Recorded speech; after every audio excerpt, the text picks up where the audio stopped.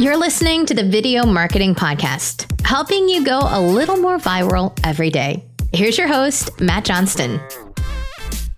Welcome to the Video Marketing Podcast. I'm Matt Johnston, and I am very excited about today's show because if you've been listening to the show or know me at all, you know that I am constantly talking about TikTok and how everybody needs to be on it.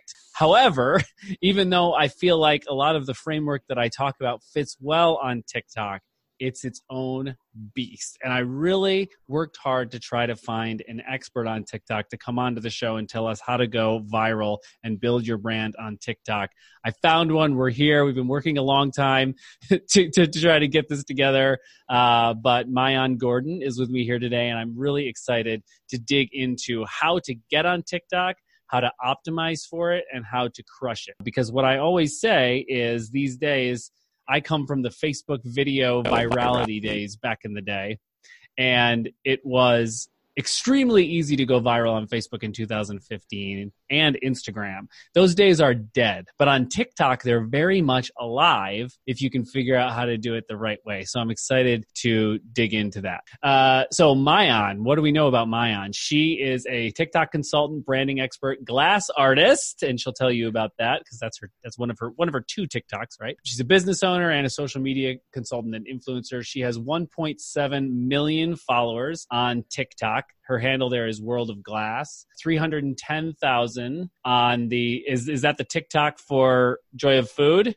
Yeah, that's the handle for fueling two TikToks. Yeah. Go for you. 80,000 Instagram followers, 700 subscribers on YouTube. So she's doing video all across the board successfully. Thank you so much for being here with me. Yeah, absolutely. Thank you so much for having me here today. I'm super excited to dive deep here into TikTok. I cannot wait. Okay, so can you just tell me a little bit about how you transitioned to TikTok? Were you making other sorts of video before and then you sort of found TikTok?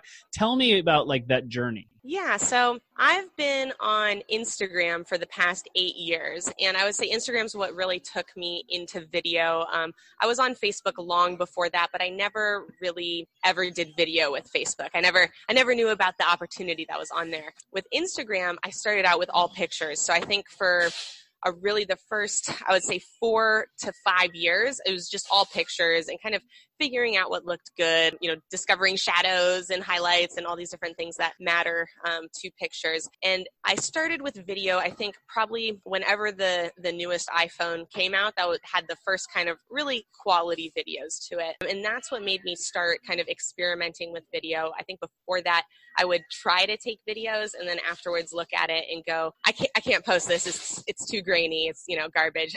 And so I was posting, I would say, a mix of, pictures and video, probably not a lot of video. Probably I'd say a third of the content was video on my actual main feed on Instagram, but almost all the Instagram stories I was doing were video. I had a couple graphics I was posting, but tons of just like day in the life, like candid behind the scenes style videos. And was this like for you personally, or was this for like a brand you were building? Yeah, so this was for my glass blowing business. And really it started, when I started Instagram, I had a smoking product based business. So we had this product that me and my husband made together, well, sort of made, called diffuser beads, where we would buy airsoft BBs, repackage them, throw a label on, and sell them both wholesale B2B to smoke shops and then B2C direct to customer through our website. Through Amazon and a couple other like random online outlets. And with that, we didn't do a lot of Instagram stories at all. I don't even know if Instagram stories was I don't remember when that came on the scene, but that was almost all just work from the feed and then engagement through direct messages. Once the Instagram stories feature came out, I've really, really always used that heavy amount. I probably post between, 5 on a really slow day and 20 Instagram stories daily. And then I do a lot of live videos as well on Instagram, or I used to, not so much anymore because I'm doing kind of a little bit more of these podcasts and taking phone calls, things like that. But I would do live videos of me glassblowing at least 3-4 times a week.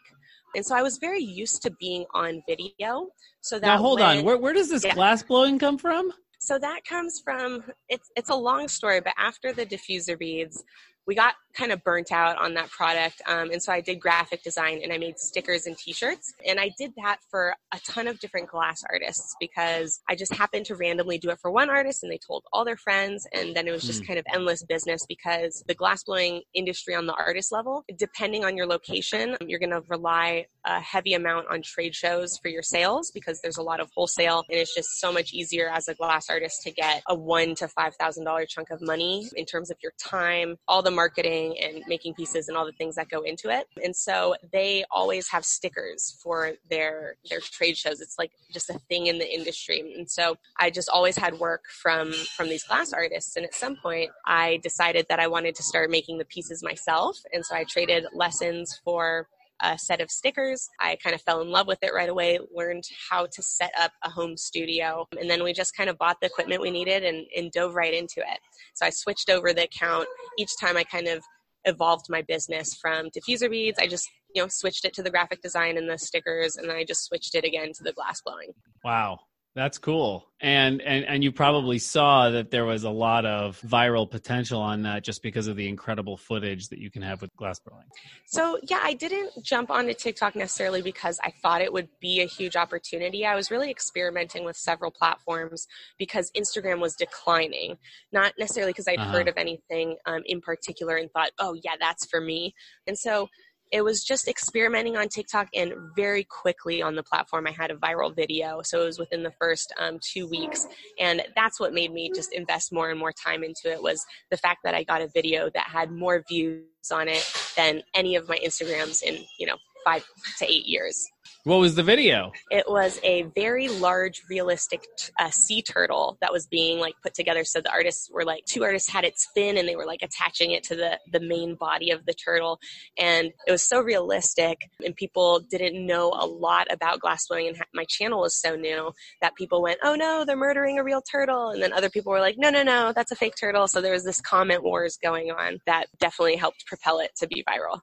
That's so interesting because it's just a weird thing, because the most viral video I was ever a part of, it's the story I tell in the first chapter of in the introduction of my book. And that it was the same idea. It wasn't glass blowing, but it was an animal that was not real, but looked real and turned into content. It was actually That's almost body exactly paint. the same. That's really cool. It was body paint artists. So that's interesting. Cool. So interesting. Okay, so then you had that viral video, and it's funny, I actually see these videos on the For You page all the time of people that were like, wasn't going to try TikTok, got a viral video, now I'm obsessed. I actually see people making that video, that exact video all the time. But it's true. I mean, you get a lot of buy-in from that. So what happened? Did you get a bunch of followers overnight? Yes. Yeah. So it went, I don't remember exactly now. All these other things that are great have been happening. So, the memories have been pushed out a little bit, but I'm pretty sure it was 100,000 followers in a 24-hour period from this first viral video. And if not, it was definitely 50,000. So it was some insane number that was more than my Instagram accounts in a single kind of 24-hour period. So I went, oh, okay, well, let's pay a little bit more attention to this now. And I, still put amount of work into my Instagram, but I really started to focus more on how TikTok worked and why this video went viral. And I've had a lot of fun learning through the app about kind of how AI has evolved, how technology is being integrated into social media and other businesses at a very large scale that is affecting kind of the whole landscape of social media and marketing, which was not something I had been really thinking about when I was on Instagram. So it definitely is something that has kind of shifted my vision to a larger scale one. So how long ago was this when you did that viral video? Yes, this was the end of August 2019. So I believe that's 6 months about. End of August Okay. 6 months ago. 6 months ago.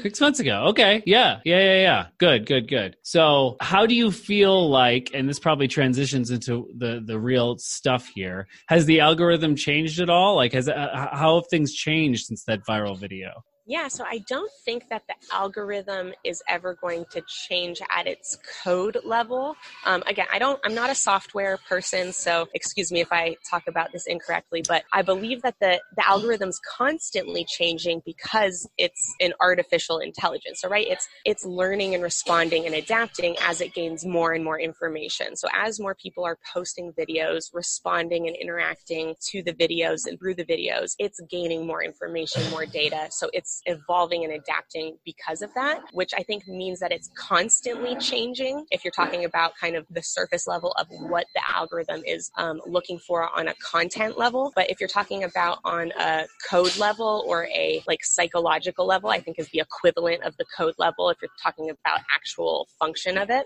that is pretty rock steady. So if I kind of break that down into more concrete terms, what I mean is that what it's looking for in terms of it wants creativity. It wants people to be satisfied and feel good when they're watching the videos. It wants people to be deeply engaged. Those things are not going to change. That's what makes the app successful. But how it is achieving those goals, I think, is changing all the time based on the supply and demand of attention, based on the number of videos in any particular content category. I think these are all factors that are constantly making it change. Cool. And just if there's anybody out there that hasn't even downloaded TikTok, and I have to tell you, most people that I talk to that are 25 plus that I talk to have heard of it and not downloaded it. And I try to get them to download it. So you might not even know what it is. So let's be clear here. What I love about, I love so many things about TikTok, but one of the cool opportunities here is that it is, since Vine, I believe, the only video-only social media platform. Because, I mean, video is featured on Instagram, it's featured on Facebook, it's featured on Snapchat, it's featured on LinkedIn even. But TikTok is just video. Like, you can't do non-video stuff on TikTok. It's just video. So if you're into video content creation, which everybody really kind of needs to be to keep up these days, you have to get with TikTok. So so the way that TikTok works is there's a news feed, just like everything else has a news feed. When you first open it up, you get these dual news feeds in columns. You get the people you follow in one side, and then the other side you get the ever elusive For You page that everybody else wants to be on. So if you follow a bunch of people, you'll basically go through a feed and you thumb through. And then you're just like every other platform, you're trying to get people to stop thumbs, except the video takes up the whole screen. On the For You side, it's the same exact thing, except this is stuff that, who knows? The algorithm is just figuring it out. I mean, obviously based on what's going viral at the moment, and obviously I think that we're going to get big into trends and using different pieces of music and that kind of stuff. I assume that the algorithm on the For You page also factors in stuff that you've seen before and is trying to optimize for viral type videos that are similar to videos that you have consumed on the For You page before. So that's basically how it works. And on the creator side, TikTok actually has, I think, the most intuitive and creative in-app video editing software. By far, yeah. Yeah, it's really good. So usually you'll see 15-second videos on TikTok, but it's usually you sort of choose 15 or up to 60. But you can have up to a minute video on TikTok, just like Instagram. And you can choose music. There's a huge music library. Pretty much every famous song that you can think of is on there. And they're usually in 15 or 60-second increments. And then you just record on your camera, or you can upload from your phone, and you can put text directly on the screen. You can put stickers and emojis. It's kind of like everything from Instagram stories, except like one piece of content. Like it's different. It feels more like a holistic piece of content on TikTok, whereas a story is like a bite. That's basically what TikTok is. And then you put a caption on it, throw some hashtags on it, put it out into the world, and just watch and see what happens. And the way that the algorithm works currently, if you have 0 followers, it's still going to show it to a ton of people. And so the question is, how do you optimize for that? So just in case nobody even knew what TikTok was, that's what TikTok is. Snackable 15 to 60 second videos and by the way, sound is always on by default on everything on TikTok. So it's not like you have to optimize for people playing on mute like the other platforms. Okay, so now that we're through that, it's also important to note that it used to be Musical.ly. So you still see the DNA from Musical.ly there, which was basically, what would we say? That's a lip sync app, basically. So you still still see a lot of videos of just people dancing and lip syncing. It's still part of the DNA of TikTok, but obviously you're seeing it branch out to way more stuff now. It's much more like a an all-encompassing video platform. Okay, Absolutely. So that's my sort of rundown on what TikTok is. Am I correct on everything? Yeah, no, that was a really great breakdown of what it is. Yeah. I've been using it for a while, but I haven't cracked it yet. You have. So I'm excited to sort of dig into this. Okay, so we're trying to create TikTok. Let's talk first about what people like to consume on TikTok. So obviously the first thing that you have to figure out, besides all the hacks and tactics that you use to get people to watch your videos and how you optimize them, first it's like, what kind of content am I going to make? So how would you approach figuring out what the appetite is of people in general on TikTok when we're trying to figure out, okay, so what should we make? Right. So, I mean, the best way to do that is by looking at what the popular accounts are and what those categories are. So even if the app is kind of through the algorithm showing you one particular style of content, go to the Discover page where you can enter a search, keyword or keywords, and look at the hashtags that, pop up that have a ton of views. And you can do this even a very rudimentary way where you start with like A, and then you add another letter and C, because it's got the type of suggestion pop down. So when you have two letters, it'll give you kind of suggested keyword terms. And from there, you can see, okay, like these hashtags are really popular. Click on a couple, see what the creators are, click on the account, see if that account is, one particular theme style. So for example, you could do this with hashtag fishing and see if there's any big popular creators that do fishing, or if it's random videos across the board. And this will give you an indicator as to what kind of categories of content are strong versus just like one-off hits that people happen to find very entertaining. Okay, and so you wouldn't want to follow the one-off hits. You would want to find ways to fit into an existing bucket of content that TikTok is already consuming. I'd say that that's the easiest way, right? Like I think that's the easier way. The harder way is to take one particular piece of content, figure out how to make your own style of that type of content or structure. So I think that there's certain structures within a 10 to 15 second period that are probably like really, really great structures for any type of content that you could fit into it. The same way that a lot of types of jokes have a structure to that type of joke that makes it funny. I think that videos similarly that are 10 to 15 seconds can have a unique structure that makes them very pleasant no matter what type of content you kind of fit into it. Okay, well, why don't we? Trickier. Yeah. So we have this Discover platform too, and there's a few things, right? There's trending hashtags, right? And some of them have like the fire emoji next to them because they're super hot. And if you make a video with that hashtag, it has a much better chance of getting seen, right? Because the algorithm is boosting those more, right? If it's good, it still has to be a good video. It still has to be good. It has to beat the other videos. Right. Whatever that means. And I guess we'll dig into that in a second. And then there's songs, right? You can also sort of go after songs that everybody is going after. Yes. Yeah. Because the app is valuing kind of the music component separately from the video component. So even if the video isn't, let's say, a super great video, but the sound is popular enough that people are listening to the sound again on repeat, or they're just listening all the way through, there's a higher factor that you're going to get that viral hit. Interesting. I've seen a few things floating around TikTok, some of these like gurus trying to be like, oh, here are the things that the algorithm favors. And I'm sure you have specific opinions on some of these, but let's just talk about the ways that people can interact with your video. So they can watch it, they can see it and then just thumb through it and go away. They can heart it, which is just like liking it, loving it. They can share it, but it's like Instagram. You can only share in DM or in text message. It's not like you can share it to your feed like on Facebook. You can share it actually to your Instagram. You can share it to Facebook. You can share it to almost every single social app. Right. But you can't reshare it on TikTok, right? You can like share it out.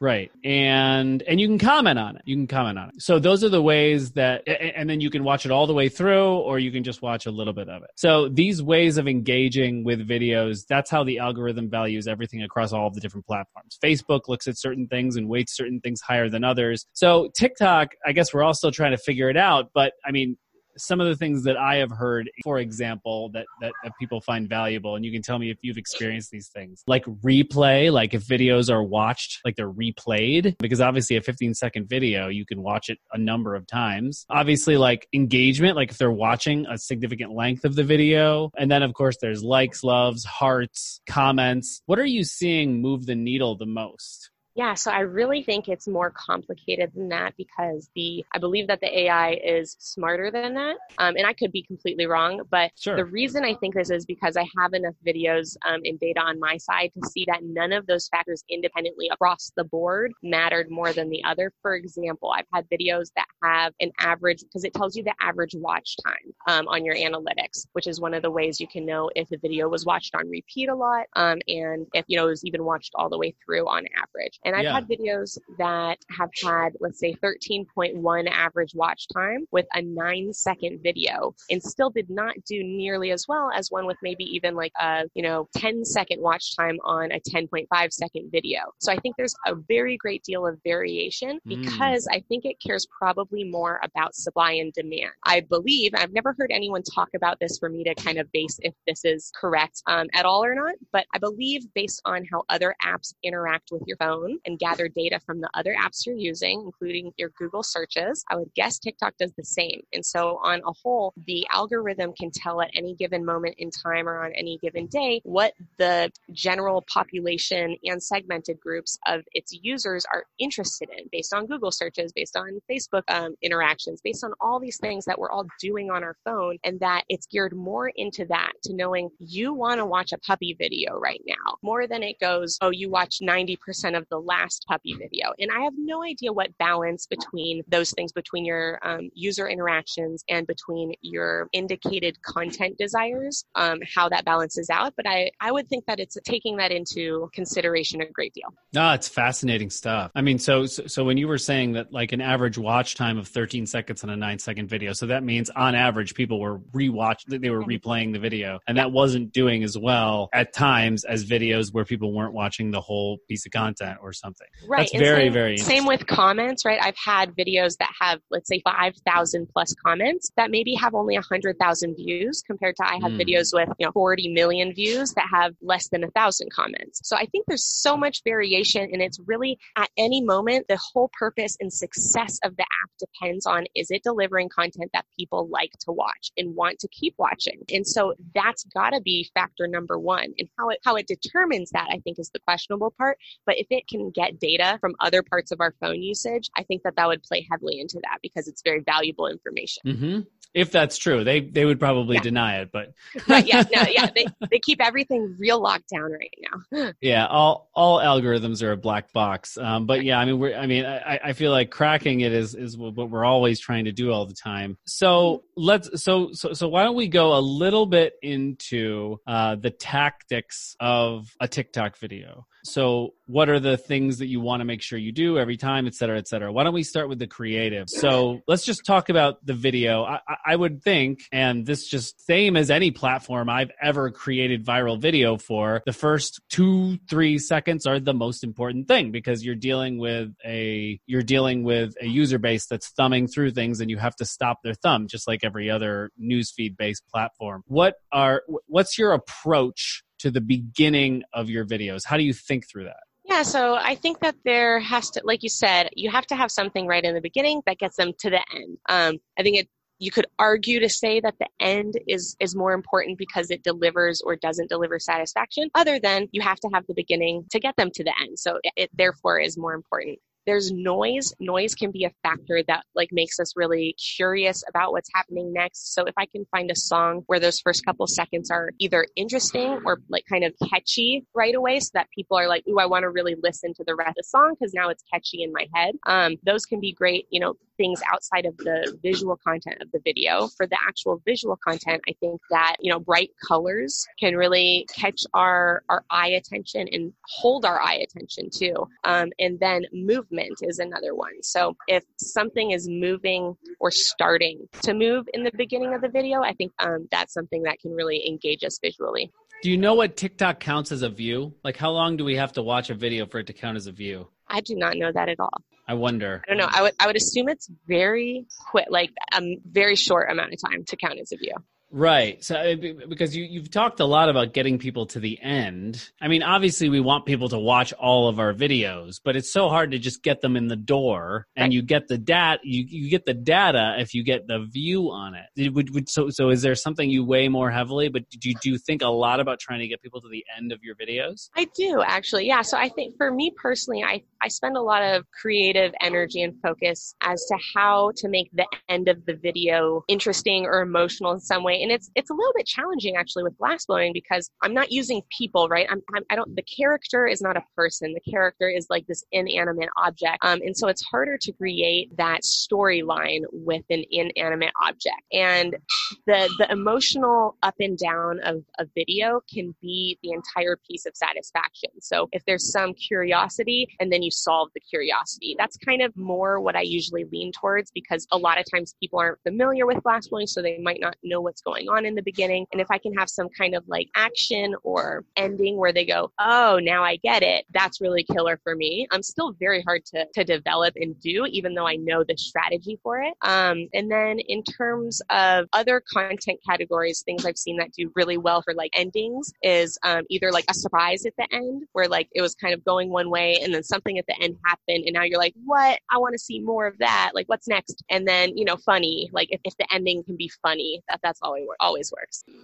So create mystery, allure, and then pay off. And what's the like paying off? Do you find, and like, do you think that do you see more replay when that happens, or I don't know? What do you think? So it depends on what specific emotion you're tapping into. So I think if you're making people laugh, then they're definitely going to heart. You're going to see more hearts. I think if you're delivering the kind of like curiosity and then, giving the answer, like satisfying that curiosity, not like a visual satisfaction, I think that's actually going to generate more comments. So I think it depends on what the video is, but you should see some increase of engagement of some kind, whether that's more comments, whether that's more hearts than normal, or whether even that's more shares, because some videos will get just like a lot more shares than other videos, even if they're not getting more comments or more hearts. So how do you do this with your glass blowing videos? Give me a sort of example of a video where, or something, or how you approach it where you feel like you're optimizing the video creative to be perfect for TikTok. Yeah, so interestingly enough, I take 70% of my videos off of Instagram from other glass blows. So what I do is I'll find a video that I think has potential. I'll download it. I re-upload it into an app called Splice, which is a really great editor app. So I do on my outside videos, I do my editing outside of TikTok. And then on my own original creative, I usually do it directly through the app. So that'll be things about like when I'm traveling. Sometimes I do a couple videos of my dogs, and then sometimes I do videos of me blowing glass. But it's naturally takes much more time for me to create a glass blowing video than it is to edit one that already exists.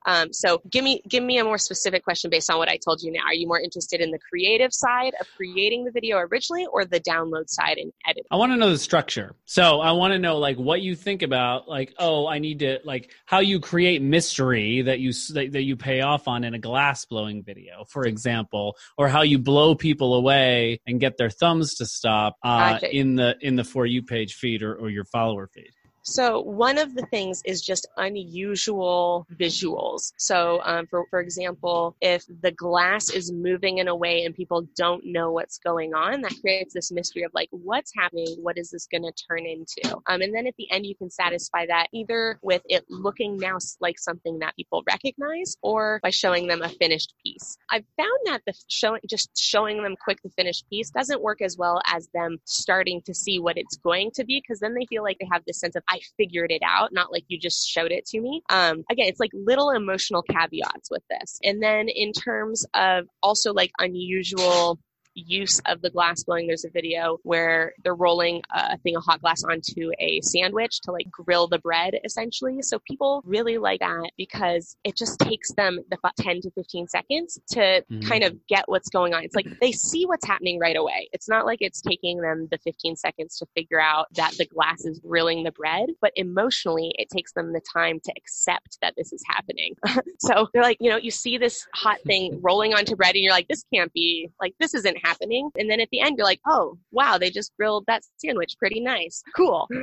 So what if you don't have all this like incredible footage? Because not every brand is going to be built around, like an incredible footage brand. I mean, glass blowing is cool to watch. Not everything's cool to watch. Right. Yeah. So I think if visually you don't have a lot of advantage, so like, for example, a lot of service-based businesses don't have a product to like show people and kind of create content around. You can still always create content around the interesting factors between people. Like people are on this app because we're fascinated with other people, not just because we want to watch dog videos. There's millions of dog videos out there, but we're interested in the fact that Susie is doing the video with her dog, and who's Susie and why is her video so funny? And so I think no matter what your business is, even if it's like accounting, like you can do content around you as an accountant and create a lot of different kind of draw and attention and allure about yourself, which immediately transfers to your business. People cannot help but be interested in your business if they're very interested in you. They're very tied together.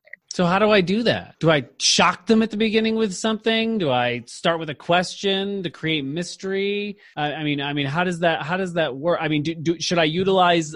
And I'm not me necessarily, but I do have a service-based business, and there's a lot of us on TikTok that are trying to figure out how to make personal brands work as well, right? I mean, should I utilize more text on screen so that as soon as you thumb through, you see it and you have some expectations set? Like, what are the tactics you're seeing out there? Yeah, so I think I call that pop-up text. I think that's a really great way to capture attention quickly, like right at the beginning of the video if the beginning's not very interesting, have some text pop up, because it's very hard for any human being to start reading something and stop reading something before we get to the end, especially if it's a short sentence or a couple words. And then also it can, like you said, it can set kind of like a pattern. And people like patterns. Like we've always liked patterns. We always will. So if you can tap into a pattern that people do like, then it's easy to repeat that. It makes the content creation easier. In terms of knowing what's going to work, you're just not until you test out a lot of videos. So kind of, pick all these ideas, throw them out there, see the responsiveness, and then adjust based off the responsiveness. Even if none of your videos go viral at all in the first, week, you can still see, okay, this one did better. Okay, well, why did this one do better? Let me do another video that has that component that I think made it better than the rest. And you evolve. And again, at some point, hopefully you catch on and get one of those viral hits. Okay, so there's just so much to unpack. We're going to keep digging in here because we're not over the creative. How often do you pick a song from the library because you get that algorithmic push from it? Do you do it all the time? Do you ever use your own original sound? How do you do that? Yeah, not never. I almost always use sound through the library. One, because again, then I can pick, when you pick a song, it allows you to pick where exactly in the song, if it's longer than 15 seconds. So if you pick a soundtrack that's a minute long, you can slide to exactly where you want it to stop and end. And for me, that's incredibly valuable for lining up movement with music. So I think this can actually be done in lots of industries, such as fitness, which I'm not even hardly seeing it at all done in fitness. But, having your movements match up exactly with how the sound is going. Is that something that like people are expecting? Like people are loving that? Like is that because of the Musical.ly vibe? Like people are just... No, it's because human beings love patterns. It's because your brain loves patterns.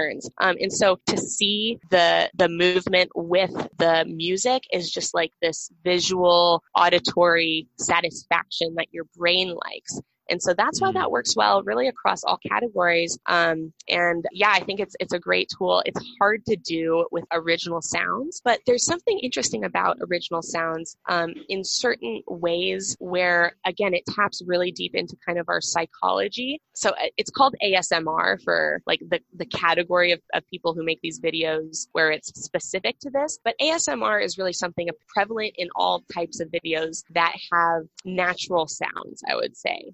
So it's not like computer generated sounds. It's like the crunch of, your foot on the sidewalk, or just like the slamming of a car. Like these sounds to us are very pleasing. And so that's where original sound, I think, can be really good. So normally, even if we're just talking, in front, like we're just talking to the camera, you'd recommend going for the library and trying to work off the library. So a trick you can do if you want to get pushed through the library, but you don't actually want to use the sound, is still select a sound and just turn the volume to 0. Then then you can still have your original sound on there, but the app's going to recognize that you're using music still from its library and hopefully give you more push than if you just had the original sound. The algorithm likes that. They like that you're using. They like when music. you use popular music. Yeah, exactly. And there are some. If you go to the library, you'll see that some songs are trending. And I guess this is a creative thing too. So let's get into this big question.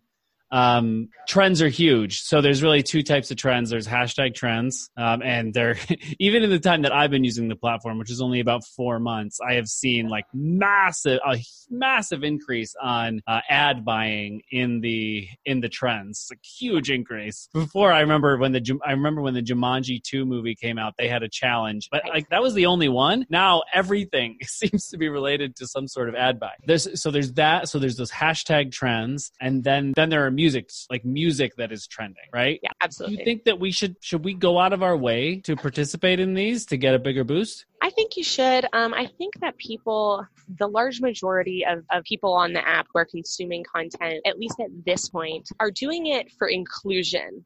So again, it's not just satisfaction. It's to be part of the club that everyone else who saw that video, that you can, mention it, that you can feel a part of something that not everyone's a part of, but a lot of people are. It's like being a part of something big, but still being a part of something small at the same time. So I think that's where a lot of people are getting confusion from in terms of content creation, is you don't have to be like these big creators and like copy what they're doing. You just have to copy the kind of format or the success of what they're doing. So if they're making people really laugh in a way that they want to tell other people. So think about the offline component as well, because it is a big part of what this company and this app is creating that's, I think, very different from Facebook. I've almost never talked to any of my friends or people in the real world about like posts I saw on Facebook. I talk to people all the time about things that I've seen on TikTok because it's somehow so relevant and so much more like, I know this special little thing and hey, I can welcome you to it as well. You should go check it out and you can be a part of my special thing as well. So I think there's this really interesting inclusion factor with that. Interesting. Yeah. And I'm seeing different people use this stuff in different ways. I mean, obviously your stuff is very highly visual. So you have those visuals to leverage to create curiosity, pull people through, to stop people in feed. Obviously you still see people just going viral with comedy all the time, but not everybody's funny. And I think it's important that they have a place on TikTok as well. A lot of times when these new video platforms blow up, it's kind of like, okay, how do we be funny on this platform? Right. And you have a lot of people that feel left out because they can't be funny, but you definitely do not need to be funny. You just need to connect with people emotionally. I feel right. like it's all about empathy, like I always talk about. So for example, there's this psychologist I follow. You probably follow her too, because I probably follow her because she's on the For You page all the time, and we all see similar things on our For You page often. But she's doing it well, just for reference for people with personal brands. Is she the one who does it in the mirror a lot of the time? And she's like, "Quick fact I learned in psychology class today." Is she that one? No, but her okay. too. Her too. She's super viral. Yeah, I've thought about reaching out to her for the podcast too. But yeah, she's super viral. I forget what her name is now. But yeah, she does that. But no, she's like a woman like my age, and she's always using inspirational sound, and it's very like, it's kind of like freedom to live your life. It's okay if you feel sad sometimes, blah, blah, blah. And she uses text. She uses what you would say pop-up text for everything there. So, and she's just, everything she does goes viral. She has a huge follower base now, of course, so that makes it easier. And obviously you're seeing Gary Vee do it with his normal content. He is like a little more contextual on TikTok than other platforms. So he tries to like angle it more towards the younger audience. And he uses, he sort of has his team go through and do like pop-up text for subtitles / emojis and stuff like that. So that's two ways that we're seeing personal brands get leveraged. But Gary Vee's stuff is very similar to what you see him do on other platforms generally. So it kind of tells you don't necessarily need to reinvent yourself on TikTok. I think it's more of like an orientation. I think that's the tough thing. That's a tough thing. Like, what's the tweaking? Like, what's the tweaking you need to do to be there? How contextual do you need to be? And so we can get into this a little bit more later. Okay, so let's get it more into the tactics. Captions, best practices. Yeah, so best practices are create engagement with your caption. Don't just tell people like what's happening in the video, but prompt them to post a comment of their own, whether that's directly through a question of, hey guys, do you like this, do you like this better or this better? Or I do a lot of things like rate this video 1 to 10 because kids, I mean, everyone does, but kids especially love to give their opinion on everything. But you can do it kind of more suggestively, like, for example, with the turtle video that went viral, I had a very suggestive caption, which I said, no turtles were harmed in the making of this video. And then I had a laughing face. So people were like, is she serious? Or is she like laughing at the fact that she's murdering a turtle? Like it was just suggestive, and that's where people felt really compelled to comment on it. Mm-hmm.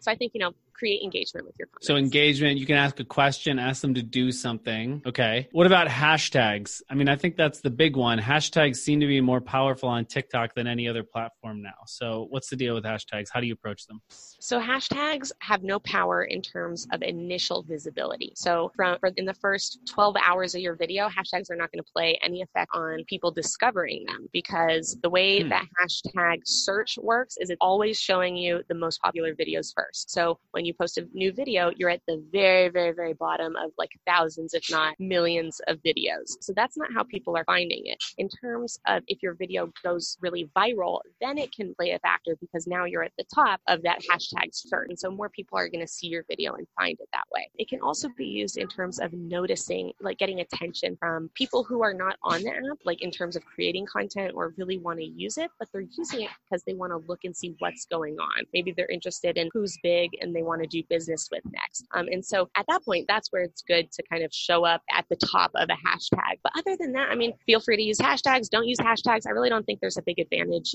in the beginning unless you're really like rushing with your videos. So how do you make sure that it's seen by the people that are most likely to be like valuable followers? I mean, like if I just post a video up there, just like some random group of 300 10-year-olds are going to see it, and then that's it, and then we see if they engage with it, because they're never going to like me. I mean, they could, but I'd have to do something weird. So, right, so you have to gear your content to whoever you want your audience to be. So like with any one person, you, for example, like you could make videos that, 10-year-olds loved and you would get a lot of 10-year-old followers, but you also could make videos that you would determine that, 40-year-old men would really, resonate with. So that's just all about content, right? We all like relate to different things. So you got to think about what does your audience relate to? That's really what's going to kind of engage the type of followers you're talking about, ones who are wanting to give you feedback, interact with you, and kind of be interested in the thing that you're trying to connect with them over. I wonder if there's any strategy. I should test this where you're going at, because I've never done this one, because when you're going to put hashtags into your captions, it tells you how many viewers are on those hashtags, views are on those hashtags. I'm not sure over what time period that number is for, but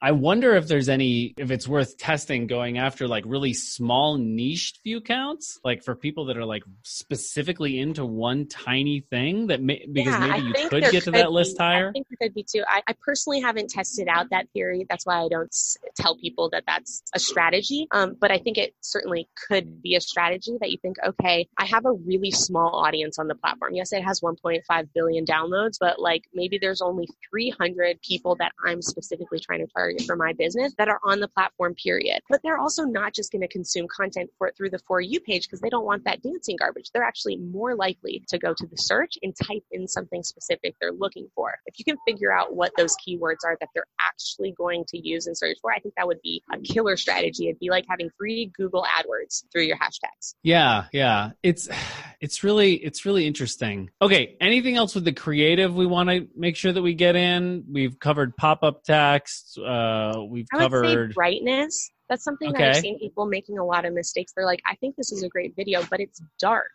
Video, like screens these days are so high def, so able to be brightened up. You got to make sure your video has enough like good lighting. Otherwise, it's just really hard for people to want to engage with it. Okay. Cool. Yeah, that makes sense. So we're keeping people, we're trying to get people to the end of our videos by capturing them in some way, trying to get them to watch the end. Obviously, we all know that plot twists work. I've seen all of these. I always think of that like Bippity Boppity Boo song that like I could not get out of my For You page forever, but that is the plot twist, right? I mean, that's the whole thing. That's why and that's a good point, real quick. Yeah, so you can take plot twist music and just put all your content to that in some format. And so that's one of the huge, actually I did my first trend yesterday to try to, because I've never figured it out, because I'm trying to basically be authentic. Like that's my, be honest, how much fun did you have doing? It was pretty fun. It was pretty fun. I think the hard thing was figuring out, and this is always the hard thing for me, and this is kind of where I want to go, because I think there's a lot of people that are similarly like where I am with the platform. I think the hardest thing is figuring out, okay, how do I take this? These are generally wacky, very like, like superficially weird trends. And like, how do you make that fit your, like what you want to be as a brand? Right. No, that is very tricky. Yeah, I think, that's something where you're going to have to put probably creative time into that to identify, okay, well, what is the like values that I associate with my brand, or the identity, the emotional identity of my brand, or the, kind of moral identity of my brand. You have to pick some kind of factor and then try and figure out how to put content that, shows that factor. Because again, the music, it's there. You're not going to really like change how the music makes people feel, but what you're showing them and kind of the content that fits in with that music could have a different, perception on their emotional connection with the content. Yeah.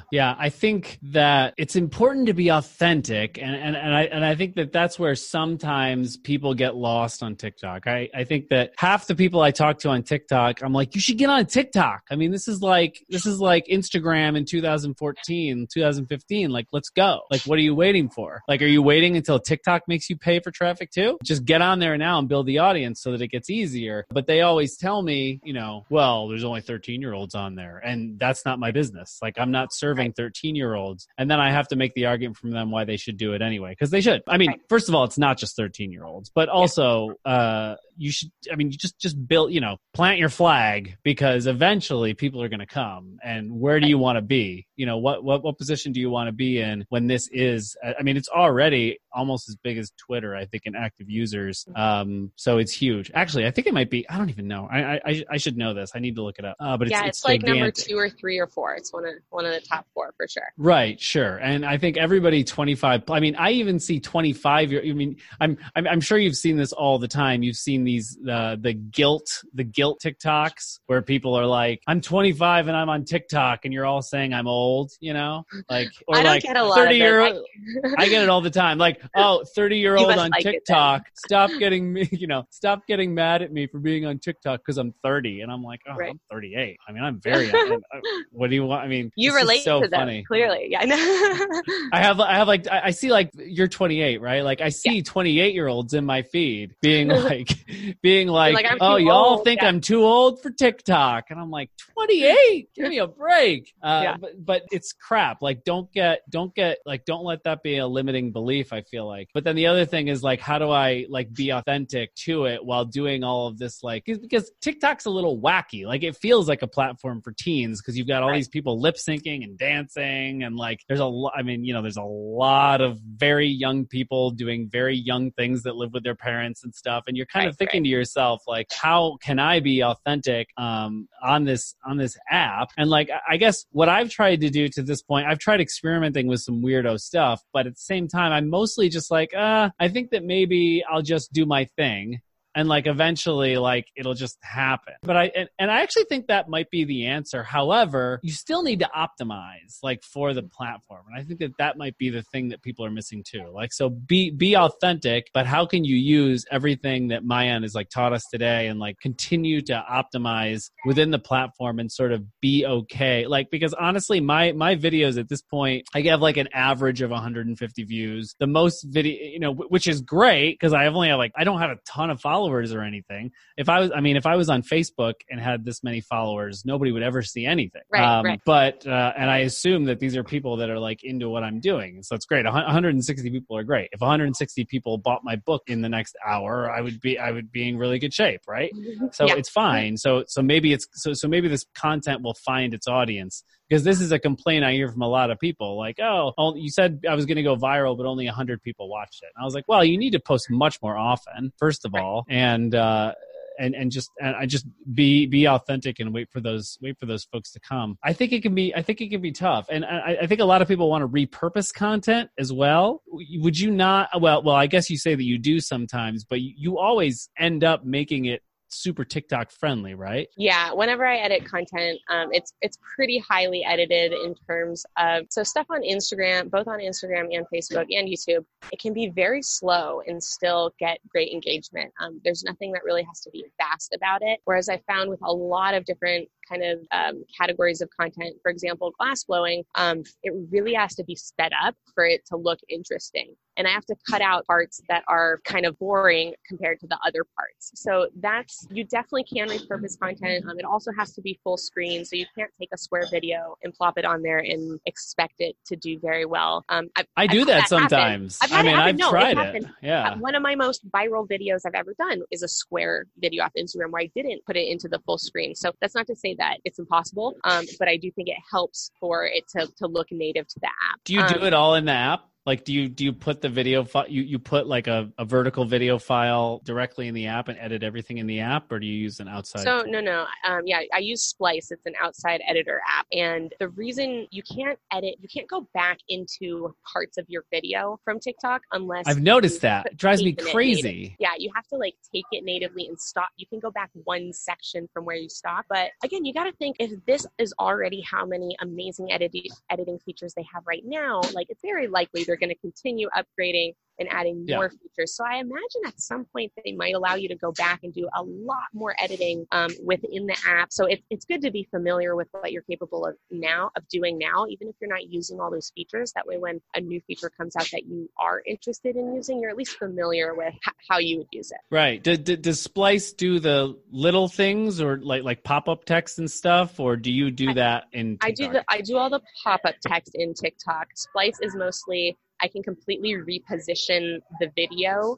So I can, make it full screen. I can zoom in on a particular part. And then I can cut the video into as many portions as I want, and then edit each of those portions individually, sound, speed, transitions. So that's mostly what I like to do, is chop up the video and then edit the parts, and then I'll upload it into TikTok. That's usually where I'll do a filter to either make it brighter, as I was talking about, or increase some color saturation if I want those colors to kind of pop more. And then I'll add the music and pop-up text. Those are usually the things. Sometimes I'll do a filter, like they have these cool filters afterwards where it looks like diamonds shining, or do one where it like does this back and forth zoom effect. So I play with the filters a little bit, but mostly, I don't. Yeah, I'm just wondering, because I think that's one of the things that I struggle with, because I create a lot of content. I create about 100 videos a month, but then it's tough to repurpose sometimes, especially for TikTok. I mean, because I can make these square pieces of video content all the time, and I can put them everywhere. But then when I go to TikTok, I really want to make them native. Like, I want to just like get them 9:16. I want to think a little bit, at least put some thought into, Splice, right? But then I still have to do the text. I find the text to be a time-consuming process, adding pop-up text, because you're like setting the durations and trying to figure out, like, you know what I mean? Right. Yeah, I mean, it does take a little bit of time. For me, I found that it's the difference between maybe like 2 minutes and 5 minutes. So it might feel like a long time, but in reality, if it's the difference between a viral video or a not viral video, I'll put it. Sure. Yeah. It's just, it's everybody's trying to figure out how to repurpose the content, because we're told to be everywhere. And I think it is good to be everywhere, but you have to figure out how to optimize for the platforms. And it is a very vibrant experience to have a video take up the entirety of your phone screen. I mean, if you're trying to stop thumbs, you should take up all the real estate you can. That makes a lot of sense. So what would you do if you were me? So so you know my brand. So you've visited my site, you know my brand, you know of me, right? So my thing is, I teach people how to make videos go viral. I do online videos, right? And I create I create tons of content. I put it everywhere.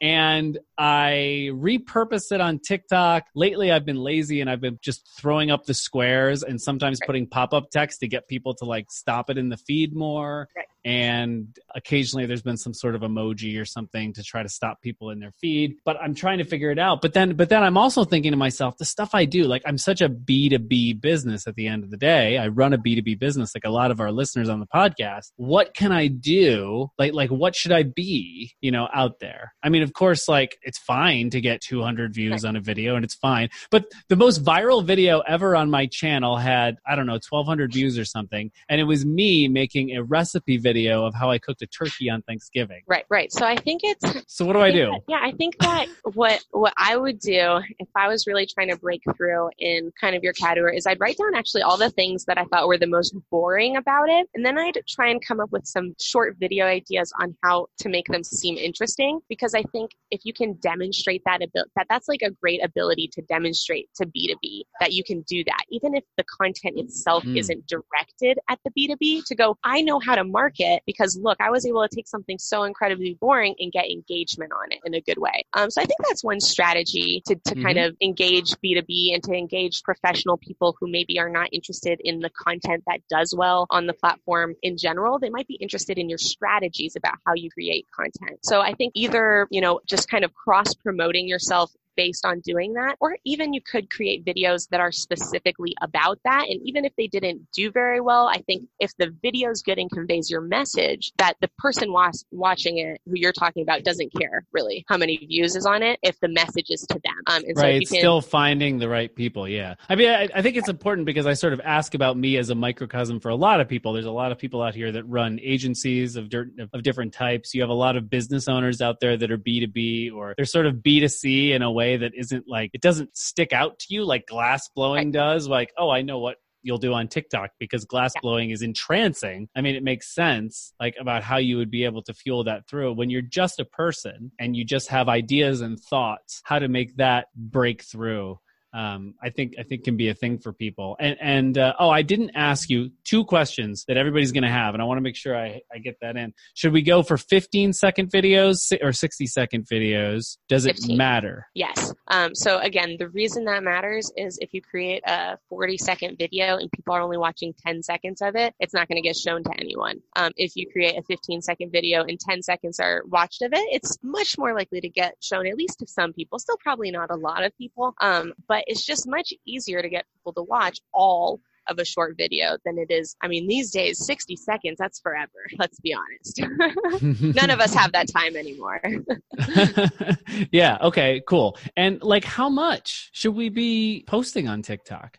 So that I think really depends on how well your videos are doing. If your videos are doing really well, I think you don't have to post as often because the algorithm sees you, if that makes sense. So the more engagement I believe that any account gets, the more bright of a dot of a data point that they are on this giant board of data points that the algorithm or that the app is looking at. And so you don't need, to have a ton of videos that add up to 50 million views if you have 5 videos that have 10 million views each. But if your videos are only getting, 1,000 views each, you probably want to post more of them so that you're kind of more visible to the app and the algorithm. And I've had that experience on both of really all the accounts that I've dealt with so far, is that if you're posting more often, that you get more engagement on all the posts and more views on all the posts than if you're doing once a day, which is still good. If you're doing once a day, pat on the back to you. Most people struggle to even get to that point. But with this app, you're competing with, people who are under the age of 16 who have hours and hours of free time and they're bored and have nothing to do. They're posting I hear stories about kids who are like 6, 7 years old, and they're posting 50 videos a day, you guys. Even if those videos are getting, 50 views each, that's 50 times, that's 2,500 views compared to your 3 videos that have 100 views each, right? So they're going to be much more visible to the app than you are. Is there good analytics here? Like, how can we see how things are going? Yeah, it's pretty decent. It's about as good as Instagram's analytics. So if you go into the settings, once you've downloaded the app, there's a little link in your settings that says switch to pro account. It's free. Don't worry. No one pays anything. It's just a button you click and then it downloads and starts populating your analytics. I think it takes about a week for it to, populate the first set of data. So if you're downloading it and your account already has 100 videos, you're not getting information on those videos because it wasn't tracking from when they started. But you'll get data on all the new videos you post. And it's telling you things like stats about the video watch time, so average watch time. It tells you what else. I've done a couple of posts about this, but it's hard for me to remember now. So demographics, it tells you what percentage of male to female, tells you what country demographics, but it won't tell you age demographics. It does, let's see. Yeah, I can't remember what other stats it gives you for the particular video itself. I mean, you can see how many hearts, you can see how many comments, and you can see how many shares. I believe that's the bulk of it. That's interesting, though. I think a lot of people wouldn't think to go into settings and find that. So so that's good. Yeah, well, thank you so much. I mean, I think we could talk for much longer because this is forever fascinating. I love it. I think you provide a lot of value. Thank you so much. Where can we find out more about you? Yeah, the best place to both get in touch with me and kind of find out more information is really through my LinkedIn profile right now. I'm working on a couple other projects, but as of now, that's where I post the most content. I post usually 3 to 6 times per day on there, and it's all related to either TikTok, business, marketing, or kind of a couple life stories as well. And to find me, it's pretty simple. I have a unique name. It's Maayan Gordon, which I'll spell real quickly. It's M-A, another A-Y-A-N, and then last name G-O-R-D-O-N. And what's your TikTok handles again? World of Glass, just as it sounds, and then Joy of Food. If you like desserts, you got to check out the Joy of Food one. That one makes me drool every time. I love it. Well, thank you so much for being here. Thanks so much for sharing this with everybody. And thank you all for listening to the podcast this week. An exciting one. I'm glad to get into TikTok. Please shoot me an email or text me and let me know if you're using any of this. I would love to hear that you are. I want you to. I'm holding you accountable right now. For all of you out there, need to start doing TikTok or you're going to be behind. So go out there and use this. If you got value from this podcast, please do like and subscribe. I know that helps us out. And thank you so much for being a part of this community. And I will talk to you soon.